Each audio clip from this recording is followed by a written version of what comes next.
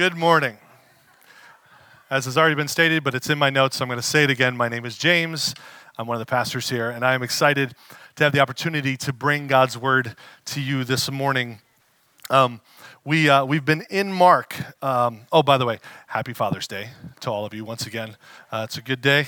And we've been hanging out in the book of Mark for quite some time. And I thought it would be good for us to just do a little bit of review because when you get so many messages and they're sort of all compartmentalized, it can be easy to lose the sense that Mark is writing to an audience, that Mark was a real person who lived in a real time and place, and he wrote these words who were then delivered to real people. And he's trying to communicate something. Now, whether it's Mark or Peter through Mark, there's an agenda here, and it's a great one, by the way. And so I think it's helpful to review that Mark essentially announces Jesus to the world, and he confirms that John the Baptist's ministry was valid in chapter 1. And then we see Jesus coming on the scene, and he's challenging Jewish power structures by healing on the Sabbath day. And then we get to Mark chapter 4 and the parable of the soils, and Mark is communicating, hey, be good soil. And then he proceeds to give us several examples of what kind of soil people were that Jesus interacted with. And we see the disciples on the boat, and the storm comes up, and they're desperate, and they cry out to Jesus for help. And we see the demon-possessed man and Jesus rescuing him. And then we see the townspeople reject Jesus in that place. They're like, hey, we're glad you rescued this guy, but we need you to leave. And then it moves on, and Jesus goes back across the lake, and we meet Jairus and his desperation for his daughter. And we see the woman with the issue of blood and her desperation, and Jesus heals them. And then we come to Mark chapter 6. And I got to be honest, I was a little less than enthused when I found out that verses 1 through 13 would be my passage. I mean, Darren, a couple weeks ago, matter of fact, he loved this passage so much, he spent 3 weeks on it. He gets ugly, naked, demon-possessed guy in the middle of nowhere. Thank you. So that's a Friends reference. It'll happen later. I'll never tell that joke again. And I could just imagine it's like a J.J. Abrams film and this power encounter, and Jesus meets this man whose name is Legion. And by the way, make no mistake, Mark is taking a shot at the Roman authorities through that my name is Legion. And he's saying that Jesus is more powerful than Rome.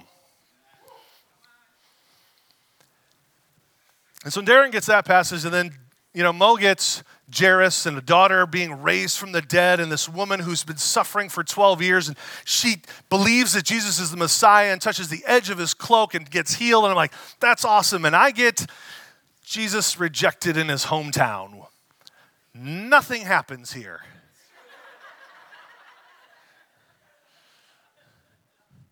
But as I began to study and think and meditate and say, Lord, there's a reason that you have this in your book. He began to show me some things, and especially as you sort of contrast them to what happens at the end of chapter 5, there's some really powerful messages here that I believe Mark wants to communicate to us. Because remember, those numbers that you see there, they weren't there when Mark wrote them. So this is just a continuation. And so I want to invite you to turn to Mark chapter 6, starting in verse 1. We read, Jesus left that part of the country and returned with his disciples to Nazareth, his hometown. The next Sabbath, he began teaching in the synagogue, and many who heard him were amazed. They asked, where does he get all this wisdom and power to perform such miracles? Then they scoffed. He's just a carpenter, the son of Mary, the brother of James, Joseph, Judas, and Simon. And his sisters live right here among us. And they were deeply offended and refused to believe in him. And Jesus told them, a prophet is honored everywhere except in his own hometown and among his relatives and his own family. And because of their unbelief, he couldn't do any miracles among them except to place his hands on a few sick people and heal them. And he was amazed at their unbelief. Then Jesus went from village to village teaching the people, and he called his 12 disciples together and began sending them out 2 by 2, giving them authority to cast out evil spirits. He told them to take nothing for their journey except a walking stick, no food, no traveler's bag, no money. He allowed them to wear sandals. Boy, that was really nice of him. He allowed them to wear sandals. Oh, there we go. but not to take a change of clothes. Wherever you go, he said, stay in the same house until you leave town. But if any place refuses to welcome you or listen to you, shake its dust from your feet as you leave to show that you have abandoned those people to their fate. So the disciples went out telling everyone they met to repent of their sins and turn to God. And they cast out many demons and healed many sick people, anointing them with olive oil. Let's pray. Father, as we as a church family gather before your word, may we be open to where your Spirit is leading us today. Your words, no more, no less. In Jesus' name, amen. So we're going to focus our attention this morning on the first 6 verses of this passage. And I have several observations that I believe God showed me as I was thinking and meditating on this passage. And the first thing that I noticed is that his hometown thought they knew Jesus. His hometown thought they knew Jesus. Verse 2 says, the next Sabbath he began teaching in the synagogue, and many who heard him were amazed. And they asked, where did he get all this wisdom and power to perform such miracles? And they scoffed. He's just a carpenter, the son of Mary, the brother of James, Joseph, Judas, and Simon. And his sisters live right here among us. And they were deeply offended and refused to believe in him. Now, this is Jesus' second trip to his hometown. Luke chapter 4 records for us the first time Jesus went to Nazareth, and that's the beginning of his ministry. He's announcing that the Spirit of the Lord is upon me, and I'm here to declare the year of the Lord's favor. He's announcing that the kingdom of God is right here, right now. You no longer have to wait for it. It's beginning this moment. That visit did not go well. At the end of that, they're ready to kill Jesus. Literally about to grab him and throw him off a cliff. And Jesus wonderfully and amazingly slips away, and no harm comes to him. And this is probably a year or two later. He comes back to his hometown. They have no doubt heard of the miracles and the fame of Jesus spreading. And I wonder if Jesus is excited because these are people that he loves. These are people that he grew up with. These are people that know him. Maybe he has childhood friends that he's excited to see, and he wants them to join with him in his mission in the kingdom of God.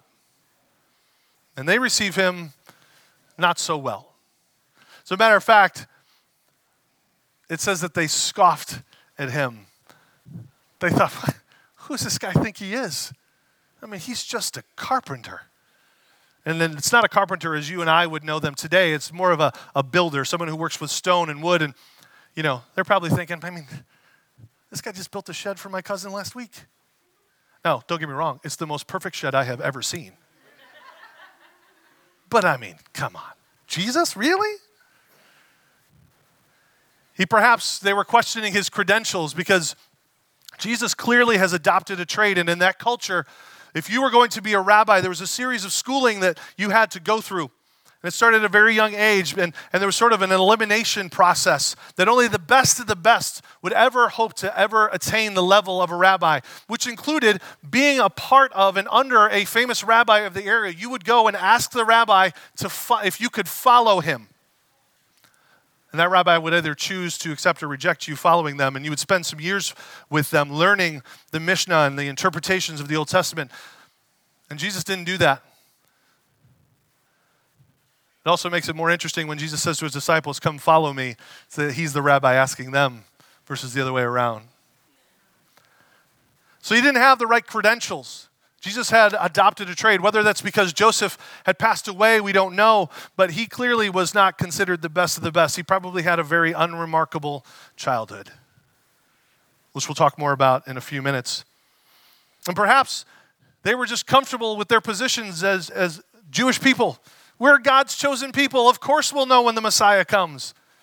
We know what it's supposed to look like, and Jesus is not it.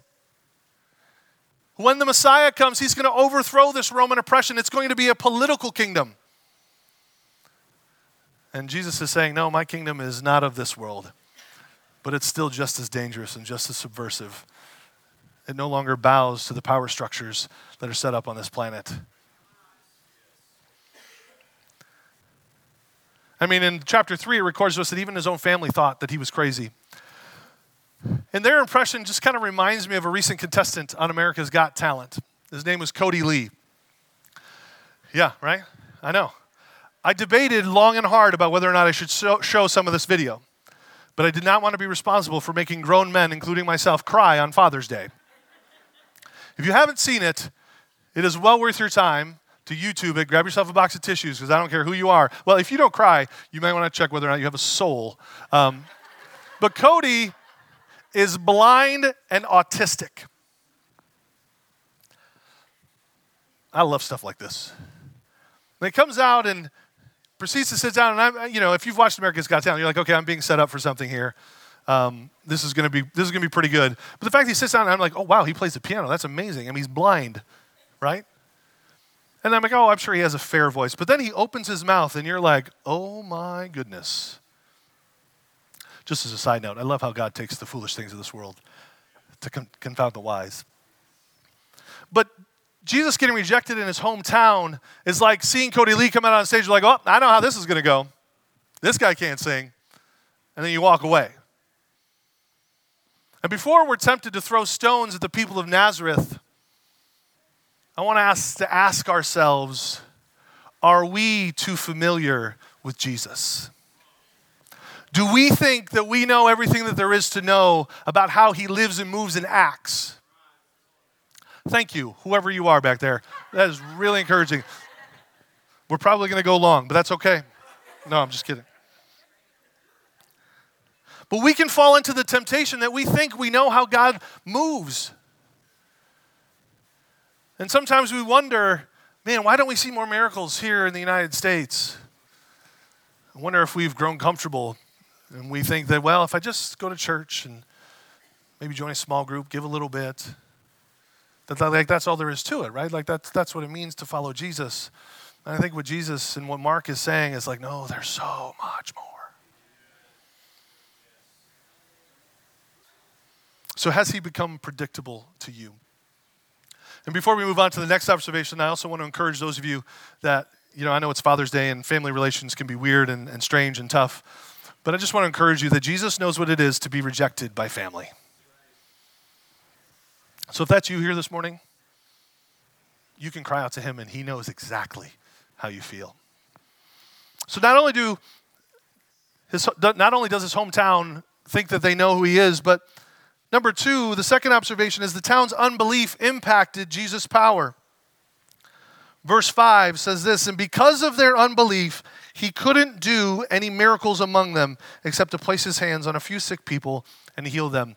And the sick people that he's healing there, which no mistake, that's definite healing, but it's not of any diseases.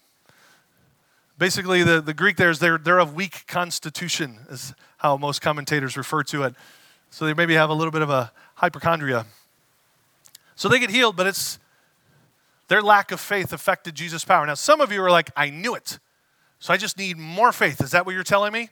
I want you to hold that thought for just a moment. Okay? I think the people of Nazareth essentially got what they expected. They didn't believe Jesus was the Messiah. They didn't believe that he could be the Messiah. They thought they knew what the Messiah would look like, and Jesus wasn't it. And so they got what they expected out of Jesus, which was nothing. And I remember in my own life, about a couple years ago, I'd reached a point where I'm sort of coasting along. Like, I love Jesus. I'm on staff at a church, and I'm wanting to pursue the kingdom, but I kind of have thought, how much more could there possibly be to experience and know?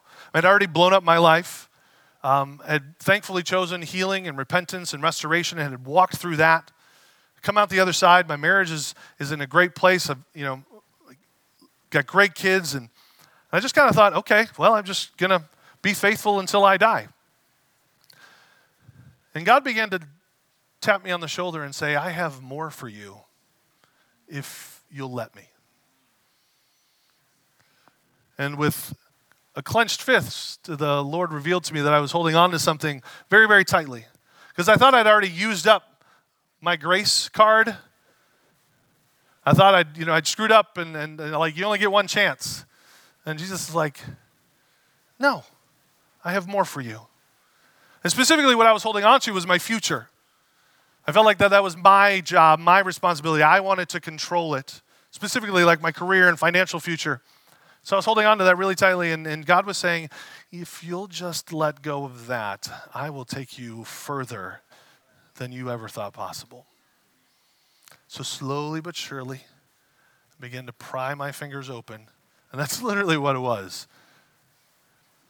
My wife had gotten a mentor about this time, and I saw how that was affecting her life positively. So I thought, well, maybe I should get one of those. And so I did. And I'm telling you, over the last year and a half, I have discovered a depth and richness to Jesus that I have ever known. And I'm not saying this to pat myself on the back. I'm just here to tell you there is more for you than this on Sunday morning. Now, this is great, right? I mean, if you're looking for a church family, I can recommend an awesome one that is fully flawed and is just stumbling its way forward. But we have a good time, don't we? Right? But there's more. And getting back to our question, oh, and by the way, my circumstances haven't changed that much, right? I mean, I haven't been given independent wealth, even though I ask for it every day. That's not true. Well, okay, maybe it's a little, no. And my excuse was too, is like, well, Lord, I mean, I trust you. I know you're God and anything's possible, but I don't trust your kids. Like I'm the only one who's following Jesus. I mean, how arrogant. I know, the Lord's working with me on that. And God says, oh, you have no idea. I'm working in so many other people, and I want to work in you too. And so then we get back to our question. Because some of you are like, so how much faith do we need? Because I need to know that. What's the number?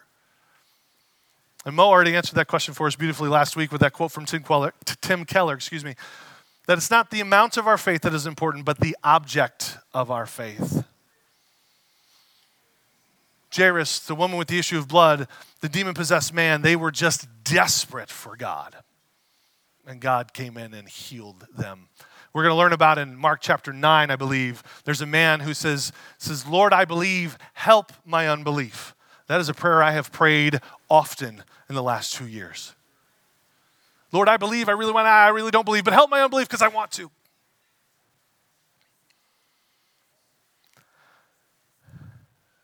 And just as a compliment to that, avoid the temptation to look around at other people's circumstances and compare them to your own. Because I can do that. I can look over and be like, man, that's God's favorite kid, and I'm not his favorite kid. Right? It reminds me of Peter and John at the end of the book of John where Jesus calls Peter to follow him. And Peter looks back and he says, well, what about John? And Jesus essentially says, well, what about John?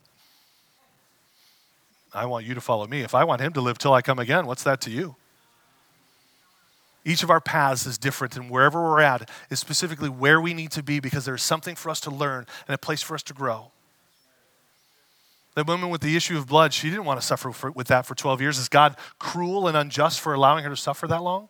Is God cruel and unjust in your life? And hey, I get it. That woman probably thought God was cruel and unjust. She was a social outcast.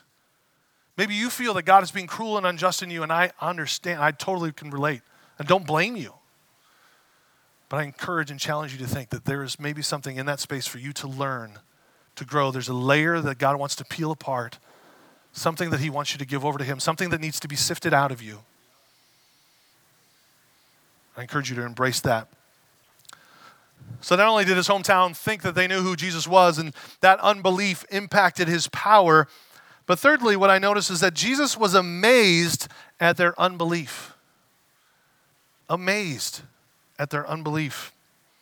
And I think Jesus shows up, and I think he's like, he's excited. I'm going back to my hometown. I love these people, and I'm gonna preach, and maybe we'll get to do some miracles. And maybe this time, they've heard the stories, and they'll want to believe. I believe Jesus genuinely cared about these people. And then when it sort of blows up in his face, he's like, what just happened here? You ever had that happen to you? You're genuinely trying to help someone, and all of a sudden it just blows up just cataclysmic in your face, and you're like, what? That escalated quickly. What did I do? It kind of reminds me of the Incredibles movie. And the scene where a man throws himself off of a building, which, by the way, does that not strike you as a little dark for Disney? We're going to watch a man plunge to his death, but then Mr. Incredible comes in and saves the day. right? But then we know what happens, right? That man turns around and sues Mr. Incredible. And that famous scene outside the courtroom where the lawyer's like, my client didn't ask to be saved. My client, sustained serious injuries as a result of his actions, blah, blah, blah, blah, blah. And Mr. Incredible's like, I saved your life. I think Jesus is kind of like, I want to save your life.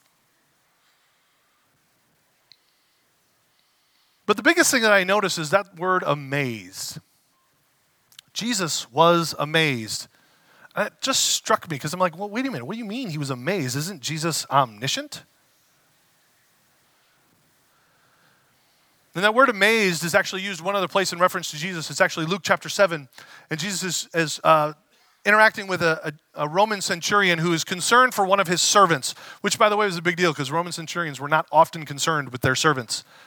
And their servant had fallen ill, and he comes to Jesus, and he begs Jesus to heal his servant. And Jesus is like, yeah, let's go. And then the centurion's like, no. I don't want to take you away from here. I believe that you are powerful enough that you can just say the word, and he'll be healed. And it says that Jesus was amazed at his faith. Same word. So just as amazed as Jesus was as that man's faith, he was equally amazed at his hometown's lack of faith.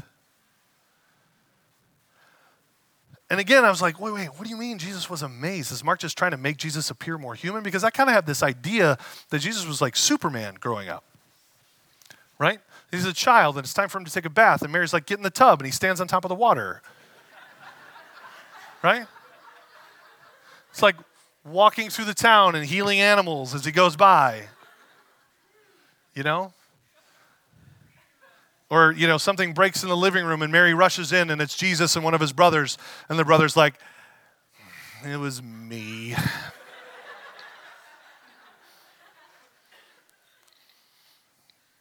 But I think, and I began to wonder if Jesus was maybe less omniscient than I think he is.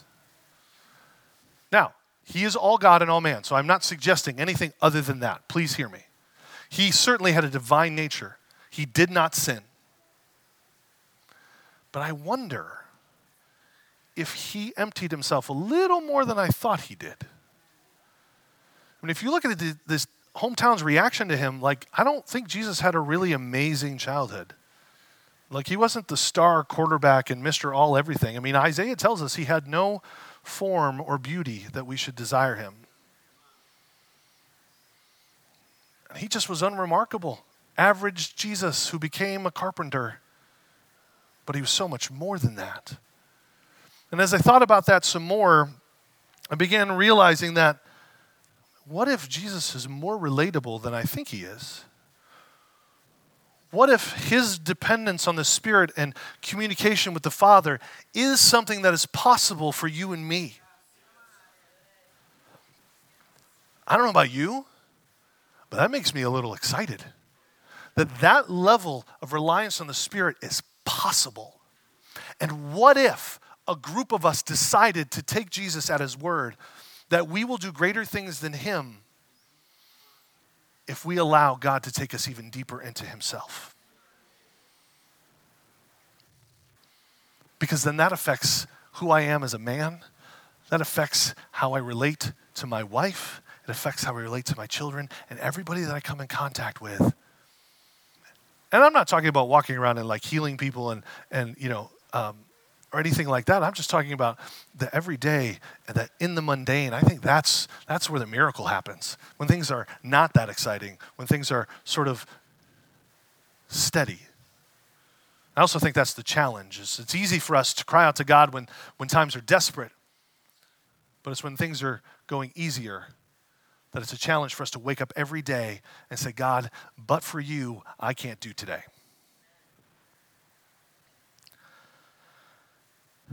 And so I think God has so much more in store for us if we are just willing. But he's not going to force us, which leads me to observation number 4, which is their reaction didn't keep him from his mission. If you read, it actually doesn't even finish verse 6. It's just and then Jesus went to village. Mark lets his reader know, Jesus didn't stop. He wasn't crippled by his hometown's unbelief. He didn't get sad and despondent. He just said, okay, have it your way. And not in a arrogant sort of, I'm done with you. It's just like God's going to allow you to do what you want to do. I mean, just like when he went to the demon-possessed man's town. I mean, here, this man had terrorized this local community for who knows how long, and all of a sudden, 2,000 pigs go off of cliffs, and the town shows up, and they're like, yeah, that's great. We appreciate what you did here, but we're a little freaked out, so we're going to need you to leave. And it's not like Jesus got in the boat and was like, was it something I said? No, he just kept moving right along.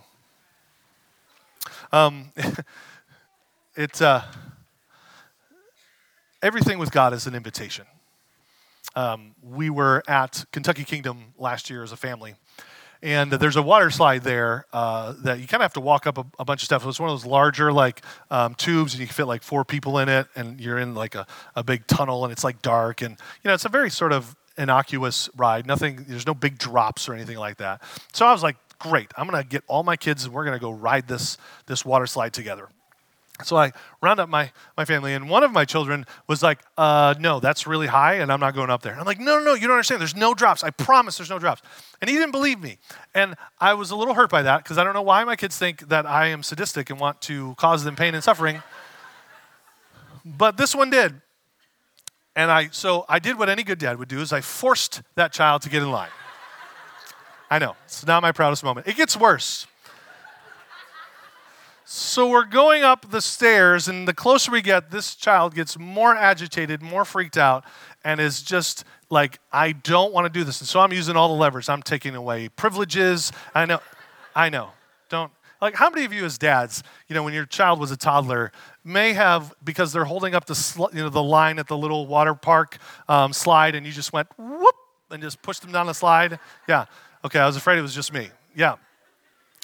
Anyway, and then your wife is like, why did you do that? And I'm like, because they're holding up the line. But that's another message for another day. But so we're getting closer and closer, and I'm using all the levers. And I said, finally, in my not proudest moment, I broke my rule, which is the ends never justify the means. Because the end was I wanted them to enjoy this water slide that I knew that they would enjoy if they would just trust me. And they didn't, and so I threatened to ground them. I was totally bluffing. But I was like, please don't call my bluff. Please don't call my bluff. And they did. And they said, fine, ground me. And they turned and walked down the stairs and left. And then I didn't chase them because I didn't want to cause a scene. And so I felt bad for that child because I knew that they were about to miss out on a really, cool opportunity. And me and the rest of my kids, we stayed in line and finished the ride and had a great time. And I think that's, what God is saying to us as he invites us, but he's not going to force us, unlike me. And I'm working on that. And by the way, to finish the story, when we got done, I apologized. I said, I shouldn't have done that. I'm really sorry. I just really wanted you to experience this with us. And, we were all good. And, the tics have mostly stopped for that child. But it's up to us to either accept the invitation or reject it. And that includes the very first invitation that God extends to those of us who would want to be followers of him. And that is that there is a God, and that he loved you so much that he sent his son Jesus to die for you. And Jesus he didn't stay dead, but he rose from the dead 3 days later, proving that he was who he said he was, and that his death on the cross was a legitimate payment for your sins and mine. And that if we come to God and we say, God, I know that I'm a sinner, and I'm asking you to forgive me of my sins, and I want to give my life to follow you, that in that moment, we become a part of God's family.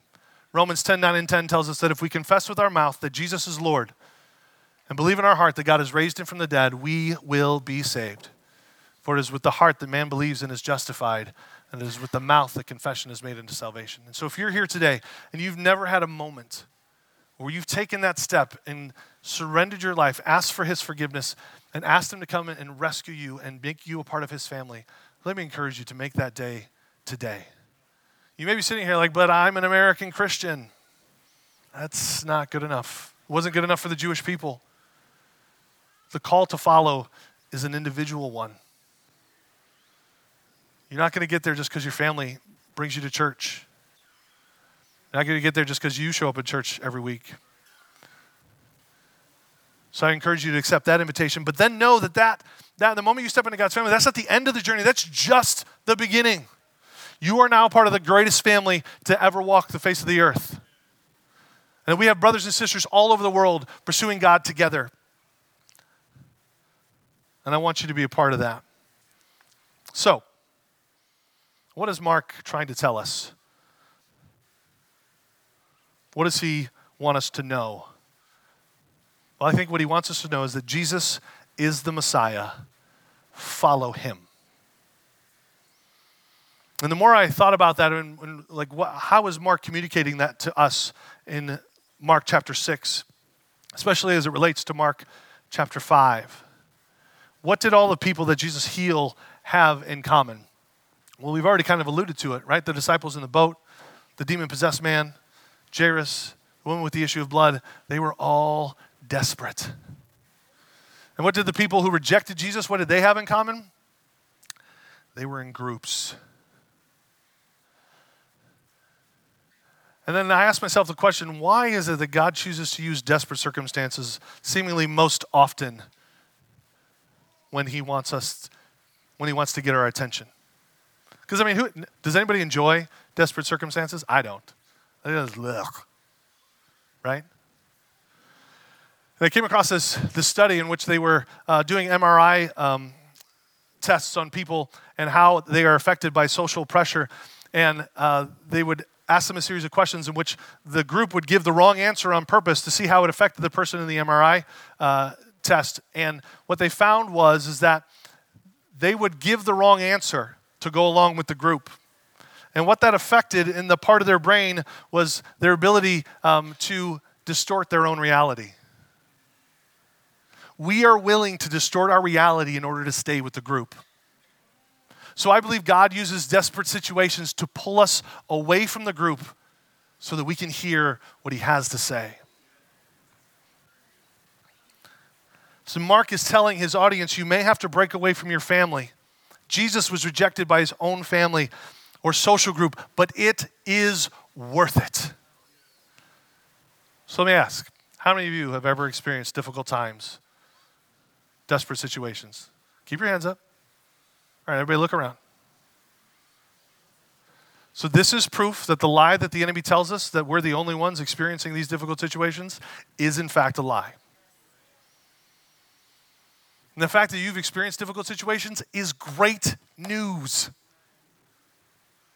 And then you're like, it doesn't feel like great news. I know, it doesn't feel like great news when I'm going through it either. But it is. You know why? Because it means that God thinks you are worthy to go deeper with him. It's not just for pastors. It's not just for leaders. Not just for the super committed. No, he wants all of us to trust him and let him take us deeper into himself. I think that's what James means when he says, count it all joy when you face trials of many kind. Because that's what God's doing. He's saying, hey, you're valuable to me. There's more I have for you. Will you trust me with it? And even if you failed in the past, look at Jesus' brother, James. In Mark chapter 3, he thinks Jesus is crazy. And in this Mark chapter 6, he rejects him. But then we find out that James eventually becomes a leader in the church of Jerusalem and one of the first martyrs. So even if you've screwed up in the past, and I know I have, God's still going to bring circumstances around to show us that he wants us to go deeper with him. So, what's your next step?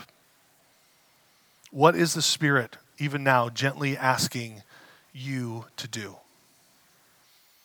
Maybe for some of you, it's to take that step and become a part of God's family. Maybe for others, it's to develop some disciplines and spiritual habits in your life so that you can hear the Spirit more clearly. Maybe you need to find a mentor. Maybe you need to let go of hurts you've experienced from other church families and give this church family a shot. Whatever it is, I encourage you to take that step today. I'm going to close with this quote from Dallas Willard, which says we should, to begin with, think that God leads a very interesting life and that he is full of joy. Undoubtedly, he is the most joyous being in the universe. The abundance of his love and generosity is inseparable from his infinite joy. All of the good and beautiful things from which we occasionally drink tiny droplets of soul-exhilarating joy, God continuously experiences in all their breadth and depth and richness. I love that phrase, soul-exhilarating joy. Even in the mundane, even in the day-to-day, that is possible. So may you have the courage to take the next step and go deeper in your transformation journey. And may you experience more of his infinite joy and rest that he finds you worthy to continue to work in and around you to help you become what he imagined you to be. Let's pray. Father, thank you for your word and for passages like this that show us that you want so much more for us. I pray that all of us would take that next step, whatever it is, and we would step in to trust you more. And I'm excited to see the lives that will be transformed as a result. We ask these things in Jesus' name. Amen.